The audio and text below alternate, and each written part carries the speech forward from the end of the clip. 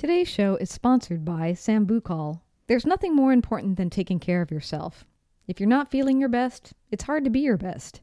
Sambucol offers powerful immune support with nature's superfruit, black elderberry. My neighbor was the first person to tell me about black elderberry. She loves it so much that she even advertises elderberry on a sign in her front lawn. Nothing makes her feel better, she says. And Sambucol makes taking elderberry easy. I've been trying the elderberry gummies. They are extremely tasty. They almost taste like a dessert. I just add them to the vitamins that I take every morning. If you want to give it a try, you can get 15% off your order of $9.99 or more at sambucolusa.com. When you're there, use the promo code Bittersweet15. That's Sambucol, spelled Sambucol, sambucolusa.com, and use the code Bittersweet15. Now, on to the show.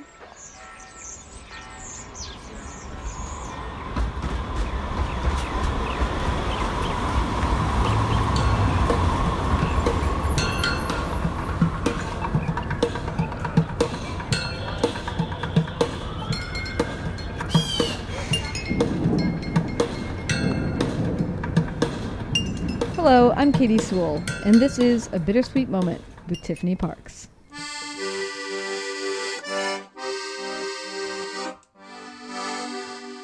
Hello and welcome to The Bittersweet Life. I'm Tiffany Parks, and this is your midweek Bittersweet Moment. If you've been listening to this show for a while, you may know that I, in addition to being a writer and a podcaster, am also a tour guide of Rome, a part-time tour guide. And I generally only do private tours for people who come to me, often organically, through the podcast, friends of friends, people who have recommended me through other tours that they've been on, people who've read my books. It's really wonderful because I often get the opportunity to take people to places that, if I were doing big group tours, I wouldn't get to go to very often. So you won't see me at the Vatican Museums or at the Colosseum, but sometimes I get a group of people, a family usually, who says, we really want to see this particular thing, or we want to see off the beaten track places, or we want to see churches, we want to see mosaics, and I get the opportunity to create a tour from scratch for their particular requests. So that was sort of the case. A couple of days ago, I took a family through Rome. A couple of them had been to Rome before, and so I wanted to make sure that I wasn't just hitting all of those top sites, but also some places that were not quite as common for people visiting Rome. And as we were wandering through the churches, because we visited several churches on this tour, I had to stop, and I even said it out loud to them. I said, can you believe that in Rome, there's so much art that you can just see for free? There are many artistic cities in the world. There are many cities with amazing art collections. But how many of them have their art collection literally scattered around the city to see for free in churches at any time? And that's one of the wonderful things about Rome. There's so many incredible works of art, from frescoes to sculptures to mosaics in the churches. So I thought I would start a little mini-series of Bittersweet Moments, of mini episodes, on some of the works of art that you can see in Rome for free. And I'm going to be organizing this by the type of art. So today I'm going to talk about paintings, mostly frescoes, but also some oil paintings that you can see in Rome for free in a church. So I'm going to go in chronological order here. And I'm going to start with San Clemente. Now, San Clemente is a church that's most famous for the ancient ruins underneath it, the ruins of an ancient Mithraeum, as well as a Roman domus. And there are a lot of very interesting archaeological finds there. But in the upper church, the top layer, there are also some incredible works of Renaissance art, and particularly you'll find them in the Branda Chapel. This chapel was frescoed by the great artist Masolino, the great early Renaissance artist. His contemporary Masaccio, who he often worked with, may also have collaborated on this work of art on this chapel, but we don't know that for sure. What I do know is that it's very rare to find works of fresco from this period, from the first quarter of the 15th century in Rome. As you probably know, the Renaissance really takes off in Florence. And so early Renaissance work you're usually going to find in Florence or in Tuscany in general. You don't get a lot of Renaissance frescoes in the Roman churches until at least halfway through the century. So this is quite rare. So the frescoes in the Branda Chapel were done in 1427 or around that time. And they almost all are depicting scenes from the life of St. Catherine of Alexandria. What's even possibly more exciting is that they have preserved the original cartoons that were used by Masolino to create these frescoes. The process of frescoing involves having to create preparatory sketches called cartoons in order to sort of make the work go faster. It's a very complex process. And the cartoons of some of these frescoes are framed and on the wall outside of the chapel. You can't go into the chapel, unfortunately. There is a gate in front of it, but you can easily see the frescoes through the gate. So if you do go to San Clemente, obviously you're going to go down and look at the archaeological part, but don't forget in the upper church, in the Branda Chapel, which is the first on the left, to see the works by Masolino, because they're so rare here in Rome. Jumping forward a little bit, at the Santi Dodici Apostoli Church near Piazza Venezia, you can find works by two great, also pretty early Renaissance artists, Melozzo da Forlì and Antoniazzo Romano. Antoniazzo Romano, his name is not that well known, but he actually has the distinction of being the very first Renaissance painter in Rome, which is how he gets that epithet, Romano, at the end of his name. I personally think his works are really wonderful. My favorite works by Antoniazzo Romano can be seen also for free, but only once a year on March 9th at the Tor de' Specchi convent, which is definitely worth the wait. If you're ever in Rome in March, try to go see that, if it's open, of course, because the last 2 years it has not been. But generally they do open it up because it's still a working monastery, and they open it up on March 9th just for visitors to be able to come see those frescoes. But back to Santi Dodici Apostoli, what's fascinating about the frescoes in that chapel is that they were hidden for centuries. They were created in 1464 in the Bessarione Chapel. They were covered up, basically, in the 1700s when a new chapel was built. Luckily, they weren't destroyed, but they were not exactly walled up, but they disappeared behind a new set of walls. Parts of them have been destroyed by flooding. Parts of them have been taken away to be placed elsewhere, but some of them still do remain. I'm going to be perfectly honest here. This is the only place, this is the only work of art that I'm going to talk about in this mini episode that I actually haven't seen. One of those places that I've been meaning to go visit, but I just haven't actually done it. So I can't tell you exactly how to visit, but I know it is possible to visit these frescoes. You might need to ask someone at the church for help. Thirdly, we have Santa Maria in Aracelli, which is that beautiful church at the top of this enormous staircase on the Capitoline Hill, right next to the Capitoline Museums. You've probably seen it if you've been in Rome. You may not have gone inside because it is definitely a trek to climb up those nearly 200 steps to get to the church, but it is so worth it because this medieval church has really retained a lot of its medieval character.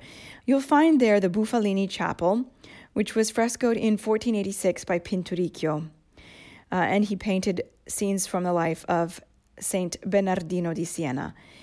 You may have come across the frescoes of Pinturicchio in the Borgia apartment in the Vatican Museums. Absolutely incredible rooms.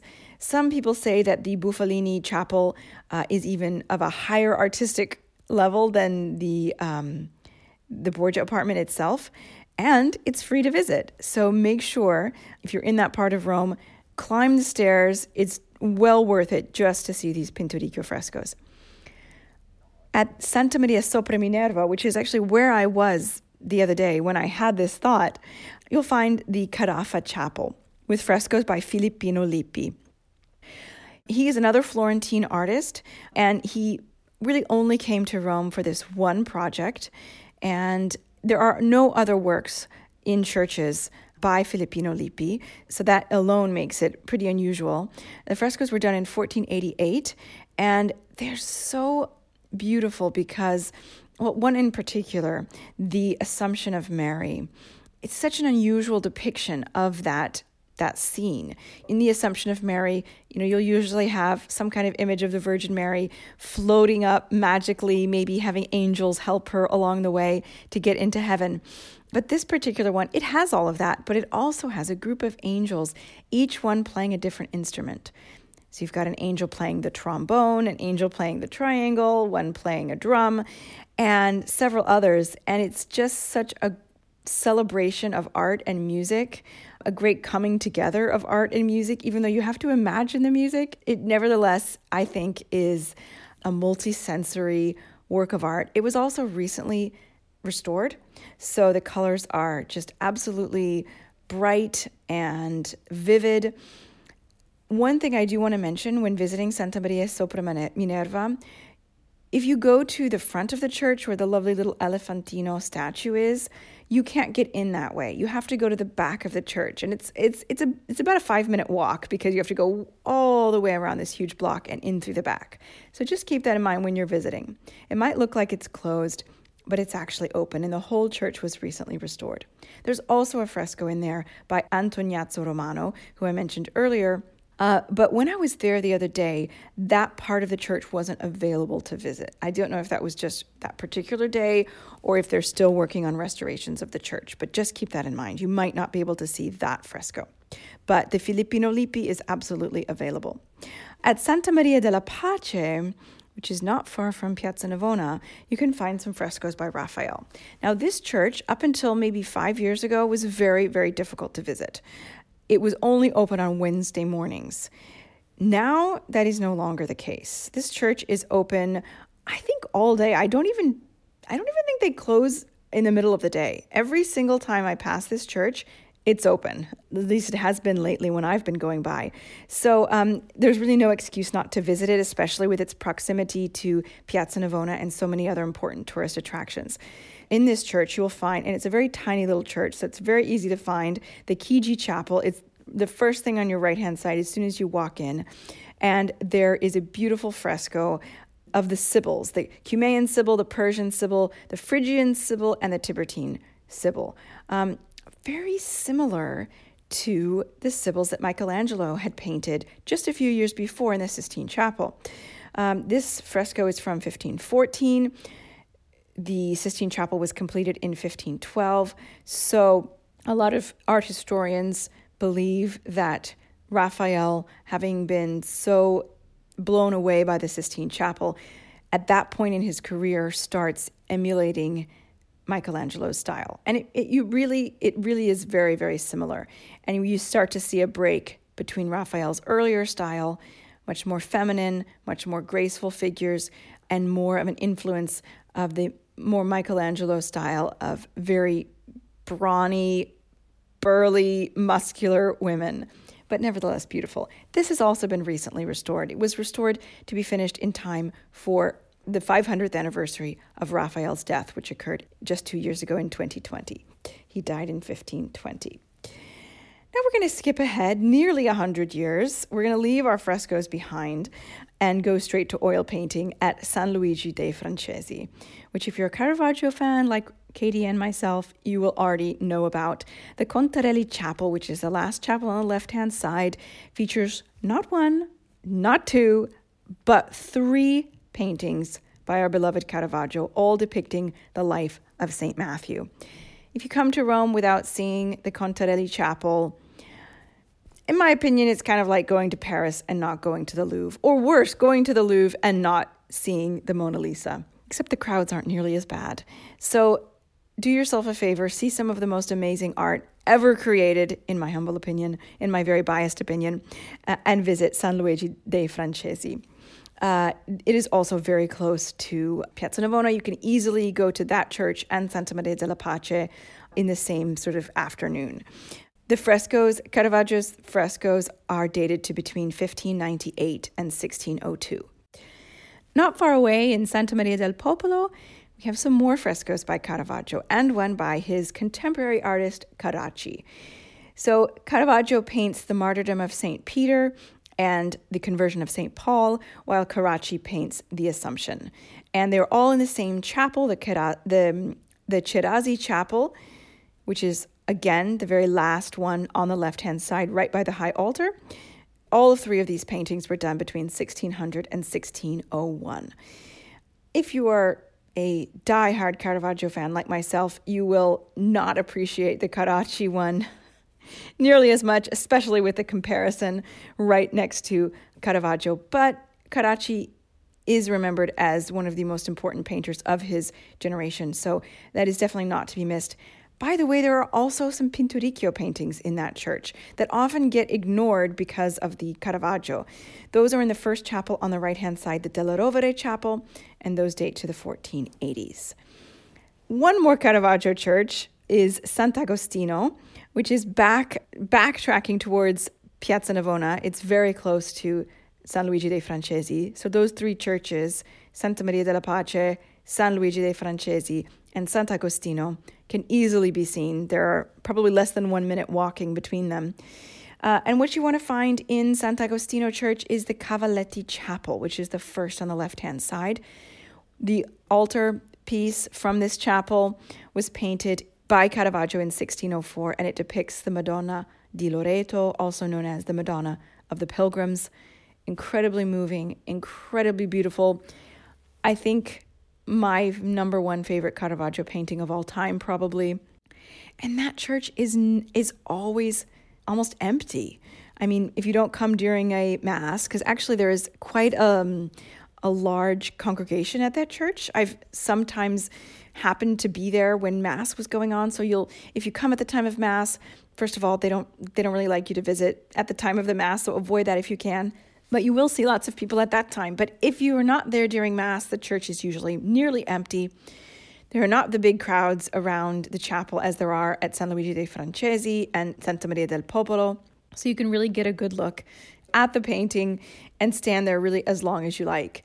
There's also a very small bit of a Raphael painting in that church as well, on one of the pilasters, also on the left-hand side. I think it's the third pilaster on the left, is a fresco of Isaiah, the prophet, by Raphael. It's such a random thing to see this one little bit. I don't know if it was ever part of something greater, but right now it's just Isaiah, just there, looking down at you, looking also very Michelangelo-esque, looking a lot like the paintings in the Sistine Chapel. Lastly, skipping ahead another 75 years or so, Sant'Ignazio di Loyola. Now, the artist in question, Andrea Pozzo, is not quite as famous as the artists that I've mentioned up to this point, but I do think that the ceiling frescoes in that church are worth seeing. Andrea Pozzo was famous for his use of trompe-l'oeil, optical illusions. So when you stand on one of the star shapes on the floor, on the nave, and you look up, you see a barrel vaulted ceiling that looks much, much taller than it actually is because of the use of columns painted with foreshortening. And it's really spectacular, and it really does trick you. There's also a false dome. If it's lit properly, will make you believe, at least the first time you look at it, that it's an actual dome, when in reality it is painted on a flat canvas stretched across the circular space where the dome would be. So those were painted around 1685. I'm going to give one honorable mention here. Now, I wanted to talk about places that were all free, that you could just walk into, no reservation, no tickets, no payment. And that is the case for all the ones I have talked about thus far. But I cannot talk about amazing, beautiful art in churches without at least mentioning Pietro Cavallini's Last Judgment in Santa Cecilia in Trastevere. This fresco that was done between 1295 and 1300 by basically the Roman artist who is the very first artist whose name is ever recorded in Roman art, anything past antiquity at least. Up until at that point, really, everything was anonymous. So if he was the first guy who had his name remembered, that just gives you a hint as to how important he was. The fresco is stunning. It's so unlike anything that you see really will see in Rome. The problem is that when they restored the church, which sadly Santa Cecilia in Trastevere was heavily restored in the 1700s, they built an entire choir against the inner part of the facade, the inner part of the front wall. So you can't see it from the inside of the church. If you just look up, you're going to see this enormous organ. So what you have to do is, before you walk into the church, once you are in the courtyard but not within the church itself, there's a tiny little staircase to the left of the entrance. Climb that staircase, ring the bell. One of the Benedictine nuns will answer if you come at the right time. I believe it's something like between 9:30 in the morning and 12:30 on weekdays. You cannot see it in the afternoon. They are so friendly and so sweet. There's only a couple of them left. And for €2.50, they will accompany you up a little rickety elevator to this very small, to basically where the choir sings. I don't know if the choir sings there anymore, but when they used to, all of those frescoes were hidden really inside the choir section. So they'll take you up there. You are not allowed to take photographs, although I've seen lots of people sneak photographs up there. I was not able to, but it is so worth it. And it's such a delightful thing to do because you really feel like you're in on this really wonderful secret that most people don't get to see. So honorable mention because it's not free, but really for €2.50, it's a steal. I'm curious to know if you guys enjoyed this type of bittersweet moment. If you want to hear more, I have plans to do other roundups of free art in churches. So if you like this, let us know. Write to us. Tell us if you enjoy this type of mini episode, and I will make sure to do more. Thanks so much for listening. Join us again. Support the show by wearing a Bittersweet Life t-shirt, or socks, or even a Bittersweet Life face mask. We have merch, and you might find your new favorite mug by visiting thebittersweetlife.net. Click on support to explore the merch catalog. And have fun!